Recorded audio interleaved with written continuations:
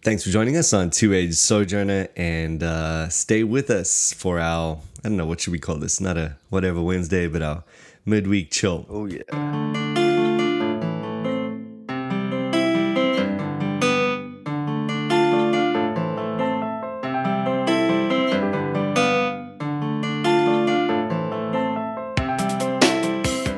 By the way, maybe I should just let people know who you are, and who this mysterious figure in the background is that I'm talking to. I'm just an ordinary pastor, Mike. He's just an ordinary pastor. Well, actually, without any memoirs. Do you know what? I just realized, actually, there's an open challenge out against you at this point. Oh, yeah? Yeah. Yeah, no, I heard that. Did you? Open challenge. Of course I did, because I actually listened to the episodes. Well, I I totally forgot about it. Facebook message. Right. Oh, is that what that was about? Yeah, you're only just twigging now. I didn't realize it. I thought you were angry or something was going wrong. So I mean, look, you can send profanity my way anytime you want, but you still have to answer Nick's theological challenge. Well, I'd happily answer Nick's theological challenge when I hear it. Ooh. Like, I agreed with everything he said. I don't understand what the challenge was. Well, I think the challenge had to do, from memory, with with this little matter of open membership. I think that was it. He didn't actually mention that. Oh. So I get that was the kind of starting issue, but he was addressing the importance of baptism. I mean, of baptism and of membership, both of which I wholeheartedly agree with. And I'm not trying there's only one way to get this done, and that's to get you guys both on at the same time. I know. All right. No, seriously, because I heard what he said. I agreed with it. Mm-hmm. It was almost like he hadn't realized that when we were talking about baptism, we were talking about it in the context of mode of baptism, rather than as in baptism versus non-baptism. Because obviously, you have to be baptized to be a member of my church. Mm-hmm. But the issue was mode of baptism.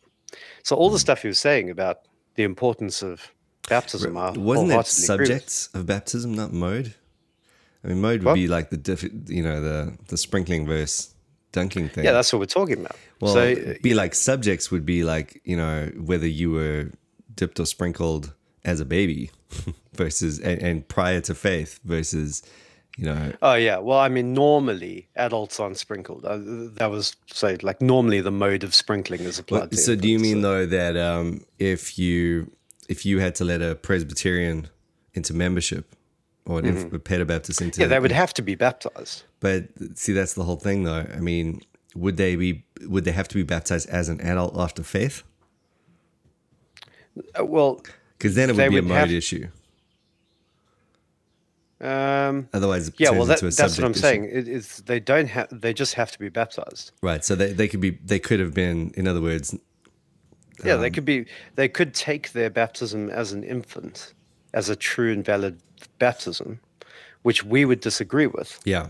But we would still receive them into membership, agreeing to disagree on that. Right. Yeah. No. Okay. That's what I thought. Yeah. So I would say I would put that to a mode issue, a subjects issue, not a mode issue. Just for the record, just as I throw my 2 cents in there, Well, Well, anyway, we would not receive anyone into membership who hadn't been baptized. Mm-hmm. So, or any baptism. So, if somebody didn't think they had been baptized, or had in fact not been baptized, yeah. So, in other words, the difficulty I had listening to it was that there was very little I could disagree with. I think the issue came is I needed him to connect the dots from what he was saying about the importance of baptism and how you can't mess with, with baptism as an entry right into the church and all that kind of thing. And actually the mode itself. I am a credo Baptist. Yeah. So I am a credo Baptist. So even then, I'm not arguing that pedo baptism is as valid as credo baptism. I'm just arguing on what basis can you tell someone that they have no right to be a member of your church? And that for me comes down to more than just the timing of the mode of baptism, but it has to do with whether or not someone's a Christian. And so I agree that baptism is important. I think it's, one of the sacraments. So like it's massively important. It's just that it's secondary to faith. So profession of faith would be required for entry to membership regardless, is what Absolutely. you're saying. Yeah. And so that sort of alleviates the issue a little bit. Again, profession of faith and baptism are required for membership. Right. Effectively, yeah. So it's sort of after the fact, and then I can see how you are taking that as mode from that point. Because I think, don't know what he would say, but I think probably what I would say there is just, that's what I was hinting at it earlier. If you remember, I'm pretty sure I said something about this, but that's kind of the problem exactly right there. See, as a Presbyterian, you've got the sign and thing signified, not temporally bound, right? So that's part of your deal. So for you to go, hey, well, hey, you got this thing happening here, and we're just going to sort of retroactively apply it here and whatever, that's all part of the game. Whereas for a Credo Baptist, while it's true that they're not temporally bound, it's always that faith would come first and profession of faith would come first. So there would always be a sequence. And so the whole idea of being baptized prior to faith is just kind of like it disannuls. It's very, so we would never, for me, I just don't know how to hold on to a Credo Baptist position and also acknowledge a validity of another kind of baptism. And so, where you talk about, I think this is basically what it comes down to for us in church membership, where someone says, hey, I was baptized, I just go, no, you weren't. And so, you got wet, that was nice. But when you want to get baptized, let me know, And so it might have been that they were, So it's sort of along those lines. So I imagine Nick would be more or less on the same page. I think, and I get that. And again, I'd sort of agree and say it's not right. I would encourage people who were baptized as infants to experience baptism in adulthood after the profession of faith. And even though it does feel a bit weird because it's so now distanced from their actual conversion, nevertheless, at least then they have something to experience and to look back to. The sacrament can actually do something as a sacrament for them. But exactly. Yeah. So like all that I agree with. The issue for me, and the reason we have both open membership and open table is because, so let's go to the table first because it's easier, is that basically who has a right to come to the table? And the answer to that is, I think, must be if you have been given an invitation by Christ to come to the table, you have a right to come to the table. Who are those people? Well, they are those who repent and believe the good news of the gospel and are baptized. And so, if anybody is a Christian, I am not going to send them away from the table, right?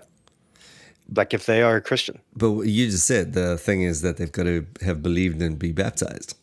Yeah, certainly. So I mean, I'm back to square one with that. No, it's not. It's that I'm basically looking for a Christian, and usually Christians are baptized. Right. So you do have exceptions to the rule where somebody hasn't been baptized, but they clearly evidence faith and repentance. And there are all sorts of weird reasons. So there's one person in our church who has a terrible phobia of water and just won't do it. And I've been on his case, like saying, like, you still got to do it. But he's an old dude. He's an ex-serviceman, like, hardcore military guy. And he just won't do it. He's just like terrified of water and he will not. So I'm like, I don't even have to like immerse you. You just come stand in the water and I'll pour something over you, like it's just like whatever, just do it. And you won't do it. So anyway, you do get exceptions like this. Yeah. And again, I'm not going to send that guy away from the table. I'm not going to send any Christian away from the table. If you're a Christian, you're invited because it's not my call to make, right? If I see clear evidence that you belong to Christ, you have a right to the table. The same is true for membership. Like the whole point of local church membership is that it's designed to, as accurately as possible, reflect membership into the church. Mm-hmm. So it's a local congregation of members to Christ's body. Mm-hmm. And again, I have no right to turn away someone who is a member of the church. I have no right to turn them away from membership in a local church. So at this point, I feel no compulsion to say, well, go to the Presbyterian. I mean, this is partly because there aren't many other churches I could send them to. But it is also like, if somebody, I just feel very, very uncomfortable saying to someone, even though you are a member of the church and Christ has received you into his family, you cannot come to this family. And even though he's received you at the table, I'm not going to receive you at the table. Those two, it just doesn't make sense to me. It's bonkers. Yeah. So that's my issue. So when somebody comes along and says, well, look, I've been baptized. I just disagree with you on how baptism works. I'm like, okay, but you know that we don't do that. Yeah, that's fine. But I love the way that you guys preach the word here and center around the word. And so can we agree to disagree on this? And I'll come and, submit and get stuck in with the life church. And I just cannot say, no, you can't be a member here. When in fact, Christ has already granted him membership. So that's my difficulty. So I'm not trying to downplay the importance of baptism. And I'm especially not trying to mess with what Christ has said are the rights and entries. What I am trying to do is not go the other extreme and actually put myself in the place of Christ and deny people he has given access to, or disqualify people he has qualified. I think I'm terrified of that. Totally. Fair enough. Look, I think that's another point of disjoint for me. The whole point for the local church there is not that they have automatic entry by virtue of their entry into the universal, invisible reality of the body of Christ. The whole idea is that they gather according to their consciences, as they've worked through doctrine. And so this is the whole reason I think denominations are good and okay, because, the reality is we are going to have different opinions. We are going to have a look at the scriptures, and perhaps, there's the whole thing. We stand and fall before our own masters. Kind of this, I want to appreciate the same point that you're making in that we have this reality to work with. But the whole point of the local church is not necessarily to be, de facto identical to the perfect invisible reality, but rather to allow for that discrepancy and to allow for that, and then almost to show glory to, I think there is a real, and I think we're after the same thing in that sense, in that when a Presbyterian congregation and a Baptist congregation show fellowship and love for one another despite their disagreement, that gives glory to the Lord of the conscience, And so, to be able to extend preaching invitations and that sort of thing, I think that all fits into that idea. But it sort of defies the whole point of the local gathering if you move beyond that, in my opinion. But I see that we're after the same thing. Anyways, bottom line, I think we've raised the mystery to a sufficient level. So you are Andre Beck, this man that has somehow defied the concept of baptism, and has made his way onto the show. No, you're a regular guest, and go back and look. And Andre's my brother, and he's a pastor of a UK church. And then Nick, this other Baptist guy, church, a Baptist church, no less. And then you've got Nick Cleveley, who is the other antagonist here, who periodically comes on the show just to kind of pick apart my arguments. That's right. He did start that fight, and we're all just trying to be friends over here, and Nick's just got a thing. Nick's not trying to be friends. They didn't call him the cult killer for nothing. Look, I don't come on the show and diss his episodes. No one does that. That's crazy. Who would even do that? There's one person that would do that, and that's Nick. And That's why, for me, when I'm talking to Nick, what I do is I just apologize up front. It just just to get rid of, clear the air. Even if I didn't do it, just apologize, and then we can move on from there. I've learned it's a difficult thing to try and take him on. They call him Nick the Cult Killer Cleveley for a reason. He single-handedly brought down a cult. So there you go. Yeah, good luck, my friend. Yeah. Well, I don't know. I mean, I agree with you that I don't think denominations are necessarily bad. So I think actually they can. I mean, very often denominations are just geographical things anyway. Like the Reformed Church in various locations calls itself different things, and may have a slight variation in polity, but like it's not huge. Mm-hmm. And sometimes it's over a major doctrinal issue, and sometimes it's over what I would regard as a secondary. Mm-hmm. So I think my one point of clarification for what Nick said is he seemed to think that it was kind of pointless or a wrong way of looking at baptism to make it a secondary issue. Right. And I think you must make baptism a secondary issue. Who's phoning you? Oh my goodness. Hang on. Let's see who this is. Hello. Nick. Imagine that. Hang on, let me just I'll put you on the speaker quick. I'm podcasting right now with my brother. You're literally being recorded. Okay?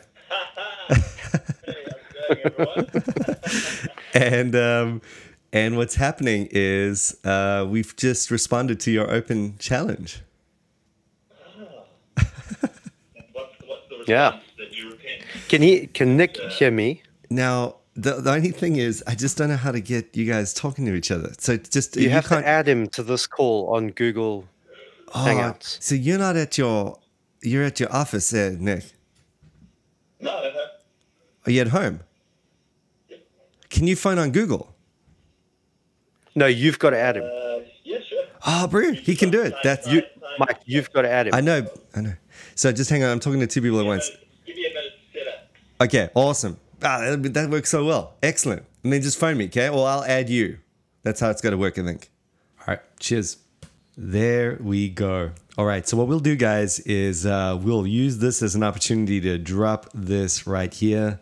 And exciting stuff. We got Nick on, and I'll let this roll on Friday. So if you're into this discussion and you want to see the action emerge, then join us again on Friday or whenever the next one drops, Saturday. And we'll see how this rolls. Exciting stuff.